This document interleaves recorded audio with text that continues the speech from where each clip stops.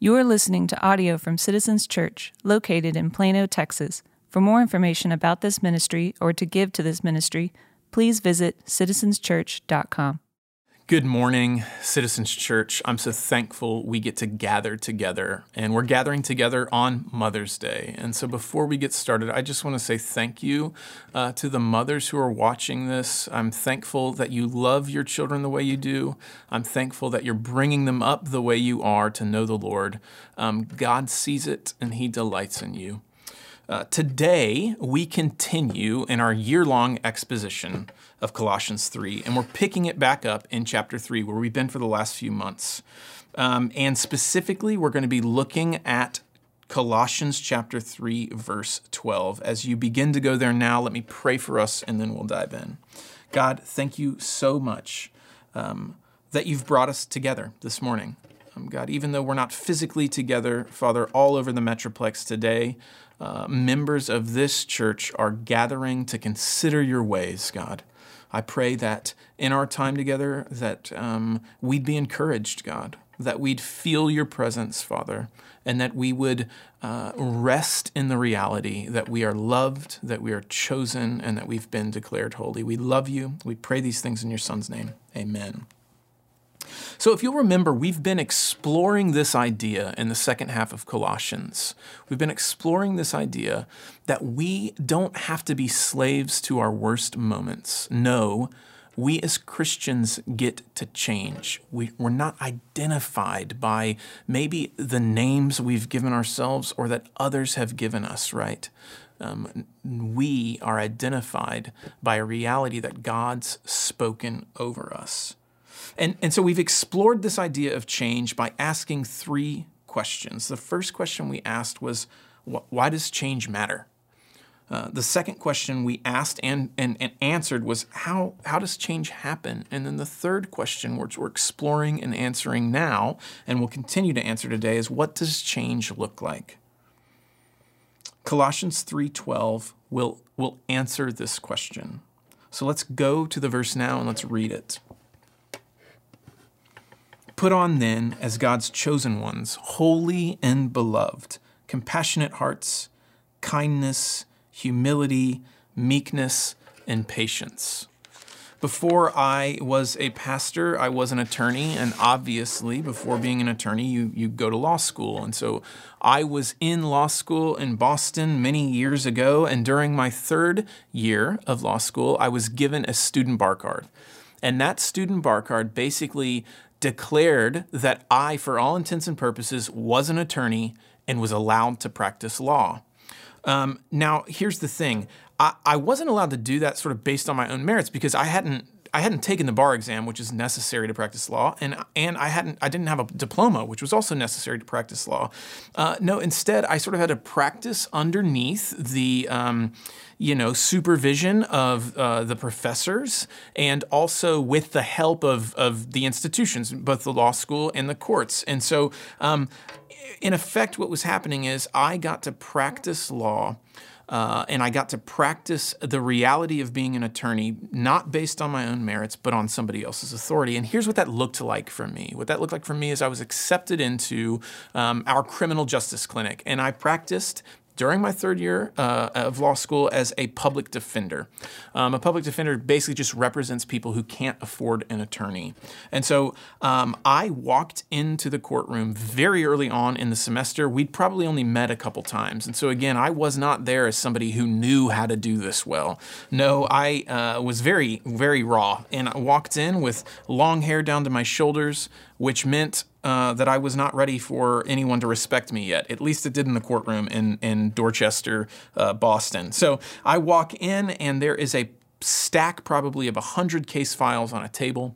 I pick up one of those case files. I'm ushered downstairs underneath this hundreds of years old courthouse to what can only accurately be described as a dungeon, and I meet my client. And there I tell her, hey, I'm a student attorney, and I am going to fight for you, and I want to represent you, and I'm going to stand next to you in any matters that are before you. And she looked at me and, very rightly so, doubted my credentials and certainly was skeptic of my abilities. Here's what's important. her skepticism of my abilities, and indeed my own skepticism of my abilities, did not change the truth, which was this, that I, for all intents and purposes, was an attorney, declared an attorney, allowed to practice law at that time. And here's what we're going to see today as we look at chapter 3. Verse 12, we're going to see that there is a reality that's been declared over us, and we, out of that reality, get to practice putting on Christ. Again, it's important to remember that we don't practice. We don't practice based on sort of our own merits, based on offering our own skills and gifts. No, we practice based out of a reality that's already been declared over us. So let's start to look at the verses now. Where we're going to go, we're going to go right away and just take the first chunk. Put on then as God's chosen ones, holy and beloved. So we're going to look at that weird kind of parenthetical that Paul does there. You know, there's a question you have to ask, and the question is, why is Paul starting here? Why is Paul starting by saying God's chosen ones, holy and beloved? He could have just said, put on kindness, put on gentleness, put on compassionate hearts, put on meekness, put on patience. He could have just said that, but he very deliberately stops and says, put on then God's chosen ones, holy and beloved. And he's doing that for two reasons. The first is that he knows as soon as he starts listing these character traits, we will likely not read them through the lens of character traits that describe Christ. We will likely read them as commands that we have to fulfill or that we have to perform, right, in order to buy God's love. This, in my mind, is one of the chief battles that all Christians face. And we talk about it a lot here, and we call it basically the performance narrative, right? Paul knows that we're going to see this list of commands, and we're going to be forgetful about the economy of Christ's kingdom. And in Christ's kingdom, we're not loved for what we do. We're not loved for the way we're able to perform for God. No, we're loved because we are his children, chosen before the foundations of the world. And look, if our default, it's strange because our default setting is to try to earn what we've already been declared, and that's foolish. It would be as foolish as if I'd gotten my student bar card, right, that said you can practice law, you're an attorney, and I walked in that morning into the courtroom and said, "Judge, give me a test so that I can prove that I'm an attorney," when I'd already had the card. It's strange. It's foolish to do that. The second reason that I think Paul draws our attention to this language of holy and beloved is because he wants to call back to our minds our salvation. He wants to call back to our minds, actually, maybe even more particularly, our baptism. Let me describe that to you. Here's the thing. When Paul says put on, that language, I think so often as Christians, we sort of hear language like that, right? And that's something we've heard before. And so we'll say, yeah, put on, and we'll sort of gloss over it. But I think we need to stop and let the strangeness of some of the language hit us. It's always helpful to do that because it sort of shocks us out of the, malaise that can come with hearing the same things over and over again. And here what Paul does when he says put on, he's using a phrase that literally means to clothe yourself or to cover yourself. And that language, he uses it especially around the idea of baptism. So in Galatians 3:27, Paul says, "For as many of you were baptized into Christ have put on Christ." Why? That begs the question of why Paul is calling us back to this idea of baptism. Why does he want the reader to think when we hear holy, beloved, chosen ones? Why is he wanting us to hear baptism? Here's what he's saying. He's really actually telling us how to practice putting on. What he's telling us is to practice putting on is to recall what we're already declared. Listen, to put on Christ-likeness, this is really important, is not accomplished by force of will. It's not accomplished by realigning our moral feelings by exertion. No, it's to let what's been declared over you, the love of Christ, spill over into your life. And that's not to say it's not going to take effort, but this effort isn't us striving against our nature. This effort is more about remembering what we've already been declared. Remember this. Why do I say not striving against our nature? Because if you are a Christian, if you are in Christ, you no longer exist in your sin nature. Are there vestiges? Certainly. But you have been transformed, right? You are a new creation. You've been transformed from the kingdom of darkness into the kingdom of light. And what Paul is doing is he's saying, live out of this new creation that you are.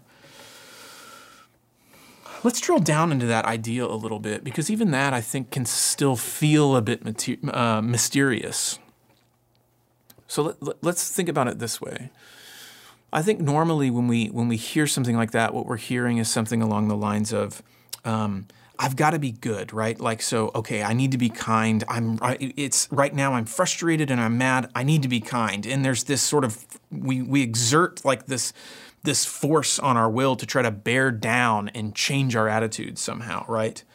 Maybe it's same thing. Maybe with forgiveness, it's like, oh, I'm wounded, but I know I'm supposed to forgive, so I'm going to offer sort of this fake thing or something like that, right? The change, basically, in that sense, it doesn't become real. It becomes more of a fight, I think you'd say, a determination, and that's why I use that language of exertion of the will. And what Paul is describing here is not that. This is super important. It's not that. Paul is telling us to meditate on the reality that's being declared over us. And through that, right, we let that, the songs that are being sung over us by God in our heads, we let that influence and transform how we live. So think about it like this. Let's just take the language he uses, beloved. So think about that. You're loved. And if what you're doing is you're meditating on the idea that you're loved, I'm loved, I'm already accepted as I am, then in moments where maybe your character's called into question, in moments where perhaps throughout the day, you're faced with your own weaknesses, what you get to do is in the midst of that stop and go, I'm loved. I don't have to be anxious about what others think of me. I don't have to be a slave to comparisons. No, I'm accepted exactly who I am in Christ. I hope you see the difference there. I'm chosen by God. I'm chosen, right? My life, I've been called to specific purposes to love God and enjoy Him forever. And so think about that. If you're going into work and you start to feel that ambition or maybe even anxiety rise that says, man, I've got to make the most of this day. I need to make sure that I get ahead. I got to make sure I get ahead. My life sort of depends on it in some sense. Then what can happen in those moments is if you want to drift towards scheming and if you want to drift towards manipulation, instead you can say, wait. My purpose is already secure. I am chosen in God. I can be real with people. And I can rest in those purposes, which means I don't have to scheme and manipulate, which means I don't have to people please, which means I don't have to be fake. I can just be who I am. And that same thing comes through forgiveness as well. If what you understand deep in your heart is that you're already forgiven, then you don't offer cheap forgiveness. What you do is you're able to say the whole state of my life is in one being forgiven. And so when somebody comes and who's hurt me, I can easily offer what's already so true about me, that I'm forgiven, and I can offer that grace to others. Here's maybe another way to think about it. In ancient Greece, there is a philosopher, his name is Plato, and in one of his works, it's called Phaedo, he presents this idea. It's a bit strange to our ears, but what he says is that all learning is remembering. Think about that. That's kind of strange. All learning is remembering. And what Plato means is that his cosmology of the world, right, is basically this, that before you're born, you exist in this realm where with basically perfect ideas, perfect forms of things. He calls them forms. And his point is, after you're born, you come to this material realm, and what's buried deep inside you is this memory of perfect ideas. And so as you encounter the imperfect of this world, and as you learn, right, what you're really doing is just remembering those back to that time before you were born, where you existed as, I guess, like this disembodied soul with these other ideas. Now, listen, I obviously don't believe this. I don't think you should believe that either. But I do wonder if practicing our Christ-likeness, I do wonder if it's reminiscent of this, if it's analogous, right? Like here's another way to think about it, right? Have you ever rediscovered a skill that you thought you lost? I used to be a drummer. I was a drummer for a long time. And really thought maybe that was all I was ever going to do. Played in bands, for decades. And look, as life does and as things happen, I became an attorney and then a pastor and had a family. And so, man, there are really long stretches where I never, play percussion. But there are these times, and they're few and far between, where maybe things are slow around here. Again, that's very few and far between. And I'll jump back on the set in the worship center and I'll start to play. And what happens is I sort of rediscover rhythms that I thought I had lost. There's this deep memory of music that sort of spills back into my limbs. And it's not like when I first got on the set and had no idea what I was doing. Is it choppy at first? Does it feel a little strange? Yes, but as I play more, it sort of comes back to me. It comes back to me. If you'll allow me to mix metaphors, maybe recalling who we are in Christ and letting that spill out into our lives is a bit like putting on that week old pair of jeans, the one that sort of you don't have to strain to put on anymore. They just sort of fit perfectly. If we get more granular, I think it becomes even more clear. Jamin said the other week, how we change is our relationship with the Lord. Another way to say that is by communing with God. I think that when we are communing with the Lord, when we are meditating, as I said earlier, about God, what happens is this veil sort of lifts, and we are able to recognize more easily the prompting of the Spirit. And so I think what this recalling and practicing putting on Christ, out of that recalling, what it looks like, is that I think what happens is we're caught in like fleshly patterns. I don't know if that makes sense to you, but maybe we're caught in sort of these default patterns. And what happens is we're prompted by the Spirit. And in that moment of prompting, we are offered the opportunity to put on Christ. And as we do, it might not fit perfectly at first, right? But as we do, what happens is it becomes natural. It feels almost natural to us. And the reason it feels natural is, remember, it's because it's who you already are. It's who you've already been declared. You've already made that transition from dark to light. Last week, we got the news, right, from our government that we were going to start reopening or sort of lifting the restrictions of the shutdown. I don't know what that produced for you guys, but around here, what it produced was sort of a frenzy, I would say. It was it meant that there were many challenges to immediately look at, right? And so that prompted calls with our elders, that prompted calls with the staff, that prompted kind of seeking advice. And so it was a busy, busy week. And on one of those days, I needed to run out quickly and try to grab some food. And so I went to a local fast food eatery, and because I had not planned well, it was packed and I was in line. And I was waiting in line for at least 15 minutes. And I knew I was going to be late for a meeting.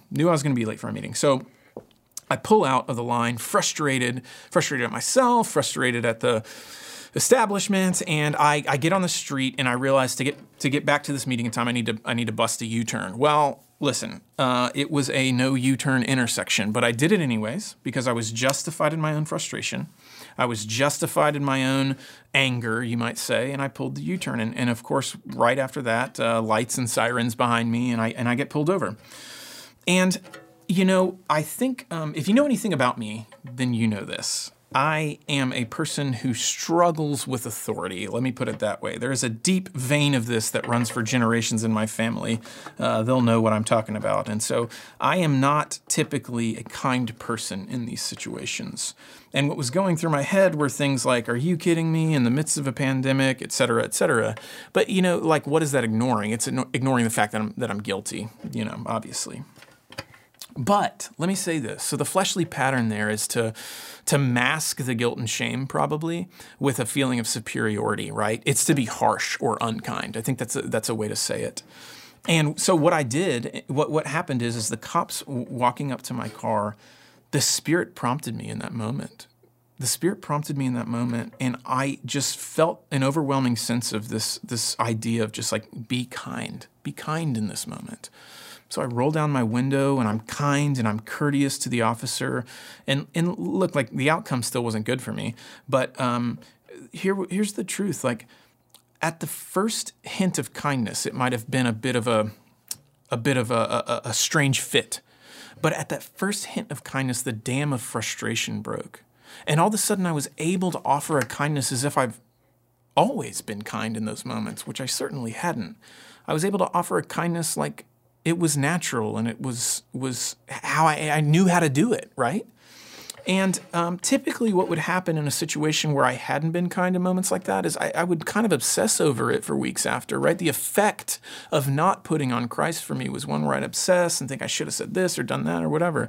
And instead what's happened is that interaction, even though I still got a ticket, frankly, it's not bothered me at all. It's not bothered me at all, I was guilty of it, and I was able to be kind and offer a picture of Christ to this police officer. And so praise God in that. And so listen, let me say it this way.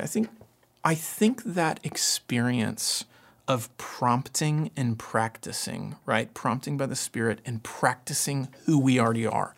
The reality that's already been declared over us. I think that's actually a really, really common experience. There might be other ways, but I think that's a really common experience. And again, I want to say, I don't mean to say it's easy, but I do think as you practice, it does become easier. That's what I'll say. It becomes more natural. But let's acknowledge the difficulty, right? I think we should acknowledge the difficulty. I think it actually helps us to understand a little bit more what these Christ-like traits actually are. There will be effort and difficulty, but that difficulty comes from having to contend with those default fleshly patterns that I just want to call opposites. They're the opposites of the Christ-like traits we're going to explore. And the other point is this. I think sometimes you're going to have to contend with the opposites in your own heart, but sometimes you're going to have to contend with the opposites that others are acting out of. So let's talk about it a little bit more. I think it becomes more clear. Remember our verse, put on then as Christ's chosen ones, holy and beloved. What do we put on? First, we put on compassionate hearts. Second, we put on kindness. Third, we put on humility. Fourth, we put on meekness. And fifth, we put on patience. And before we dive in, I just want to, the simple and obvious question is, who is Paul describing? Like, who's he describing when he says compassionate hearts, kindness, humility, meekness, and patience? He's describing Jesus. And so what Paul is figuratively telling us to do is he's telling us not to act in certain ways. He's literally telling us to put on Christ. And that's why we're calling them Christ-like traits. And so here's what we're going to do. We're going to strive to see Jesus in each of these traits, and we're going to describe their opposites, and it's going to bring clarity. Paul says, put on compassionate hearts. And when Paul says this, what he's really getting at, what commentators say, is he's really describing mercy. And so see Jesus as merciful as he lifts the face of the woman caught in adultery. See him as merciful as he lifts your face in kind, forgives you of your sins, and walks with you. Look, to be merciful is to love others, maybe to put them before yourself, to take time to see them as made in the image of God. And here's the thing, I think the default fleshly pattern, the opposite that we struggle with then, if it's to take, if to have a compassionate heart and to put on a compassionate heart means to slow down and see somebody as made in the image of God, then I think the opposite is going to be to treat people dismissively, to be impatient with them, right? I think if you practice impatience and dismissiveness, then you will treat people as processes or problems to be solved. And God wants more for us than that. The second Christ-like trait that Paul describes here is kindness. And so see Jesus as kind as he dines with those who have been pushed to the margins of society. See Jesus as kind as he comes to you in moments of hurt and pain and trial, and he lifts your face. And he says, I'm with you to the end of the age. Kindness is often practiced in the face of difficulty. It's often practiced in the face of unkindness by others. So what's that mean? I mean, the opposite of kindness then could easily be called unkindness, but I think there's an element of courage in kindness. I think there's a subversive act in kindness because, like I said, often what it means is that you're unwilling to go along with the crowd when they're acting out of fear and when they're marginalizing others. And instead, what you do is you step into that space and you treat somebody as you would want to be treated. You treat somebody as if they've been made in the image of God. That's what we're called to as Christians. If you're practicing unkindness, you will practice bitterness. You'll practice harshness. You'll practice a fear of man, I think. You'll practice cowardice. But God calls us to more than that. Thirdly, we have humility. See Jesus as humble as he descends to earth, not as a rich king at the center of the world, but as a lowly baby and then a carpenter in an unimportant town in a conquered province in a corner of the world. See Jesus' humility as he submits to his Father's will and goes to the cross. To be humble means that you recognize your position before God. Put simply, it means to understand that you're a creature and that you're not the creator. If you practice this reality, you'll be able to be honest about your weaknesses. You'll be able to be vulnerable with others. And so the opposite of humility is pride and self-sufficiency. And if you practice pride and self-sufficiency, you're going to cover your weaknesses. You're going to present yourself as invulnerable or maybe better than you are. And so you'll always be a slave to the eyes of the other, to those who are looking at you and judging you, or you'll be a slave to your own uncharitable assessments, right? You'll be a slave to your own uncharitable judgments. But God is better for you. Next is meekness. Paul describes meekness. And meekness, the commentators say, is really more akin to like a gentleness. See Jesus as meek as he deals gently with his disciples who constantly fumble and stumble. See him as meek as he stands before his accusers and does not lash out, but goes willingly to the cross. In today's modern times, meekness is usually described with negative connotations as one who sort of goes along without fuss or fight or is really submissive to authority. But in my mind, I think it's maybe one of the most important, if there is such a thing, Christ-like traits to put on. Paul, when he says meekness, he's talking about being gentle with others, not being harsh with others. And you're able to do that because to be meek means to be patient and wait on the Lord. It means to obey God before you understand where he's taking you. Meekness is a Godward trust that allows us to remain calm and gentle in times of tribulation as God leads us. The opposite then with meekness would be frustration, impatience. It would sort of be, I think it would be to demand that you get the last word, that you get your way. It would be boisterous, right? But God has more for us than that. And finally, we have patience. Patience here is typically translated as long-suffering. See Jesus as patient and long-suffering as he deals with us in our own wandering hearts. He clings to us, right? Nothing can separate us from his love. You know, I was reading a commentary on Calvin here, and this is how he described meekness. He said that meekness is to embrace each other indulgently and to forgive easily. Man, I love that language, and I love it so much, and it's had such an impact on me this week because the first thing I thought of Citizens Church. We are a church that embraces each other indulgently. You are a people and a church that's hard to walk away from because we cling tightly to each other in times of crises.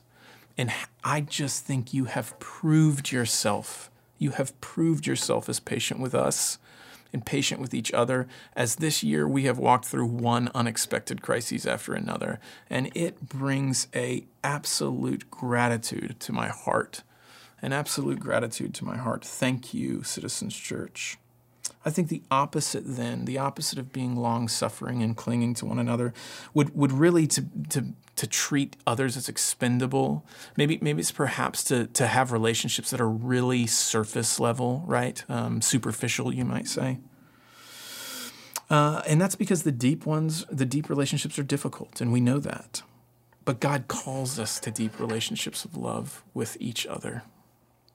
So I think you can see why, as you practice putting on the reality that's already been declared over to you, I think you can see why it's difficult, because you're going to bump up, right, against those opposites, those default fleshly patterns. You know, in my ticket example, you saw it. In my ticket example, to be kind in that moment meant I was bumping up against feelings of pride. It meant I was bumping up against feelings of superiority, which were honestly just there to mask feelings of shame and feelings of guilt, knowing that I had done something wrong and being embarrassed about it, right? That is what makes it difficult. But I think what we have to see is that it's worth it. It's worth it. And as I think about why it's worth it, there's two questions that really pop into my mind. There's two questions that I think we have to confront. And the first is this. Is that, do we really want this? Do we really want this change? Do you really want this change? You know, before you can start to describe whether the change is worth it or not, you have to know whether you actually want it. You have to know why you want it. And I can just hear in my mind, I can hear people say, you know, maybe this isn't very attractive. Maybe it's not very attractive, this change, to be compassionate and kind. It's certainly going to cost a lot. You know, Keller talks about if we act out of our Christ-likeness. I remember he talked about a guy who told him, if I act out of my Christ-likeness, I'm probably not going to be as successful in worldly terms at work as I would be if I didn't have to be like Christ. And Keller was like, that's probably right, because you're going to be involved in deep, committed relationships of love with people. And so I think that there's a way that this might not look attractive. It may not square with your ambitions. I can also hear maybe somebody say, wait a minute, you want me to be kind to others? You want me to be gentle with others? You want me to be meek and patient?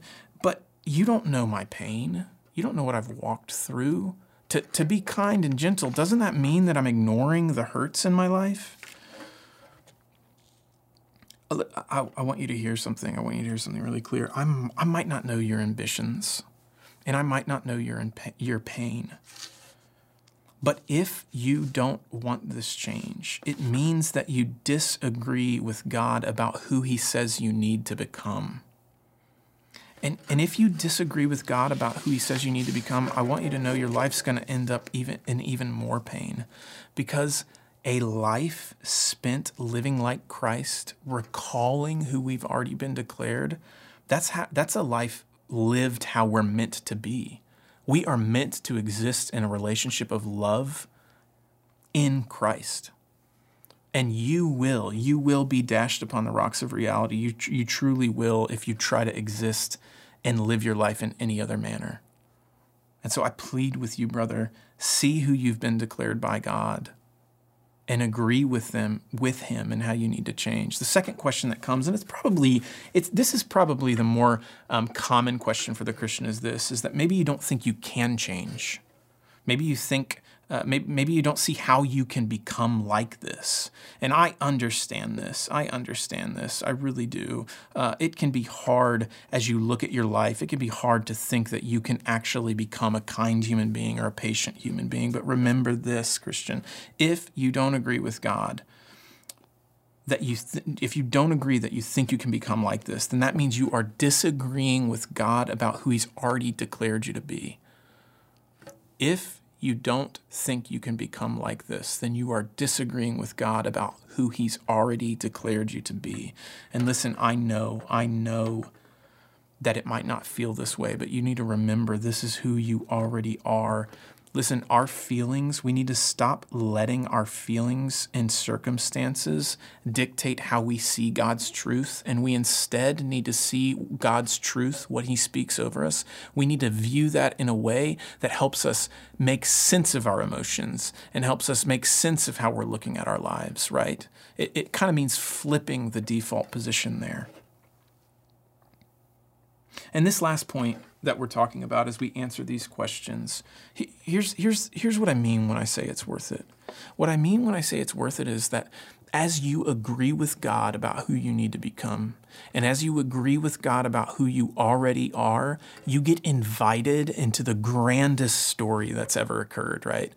As you remember who you already are and you put on Christ, you image Christ to the world. You actually offer Christ to people. And through that, God is bringing his kingdom, right, on earth as it is in heaven. Relationships get mended, peace flourishes. A slice of heaven sort of becomes real around you as you practice putting on Christ. You have been given that card, right? But your card doesn't say qualified. It says citizen, citizen of the kingdom, loved, chosen, holy. And you don't get to practice at being something that you aren't. You get to recall who you already are, and you get to let the love of God overflow into your life.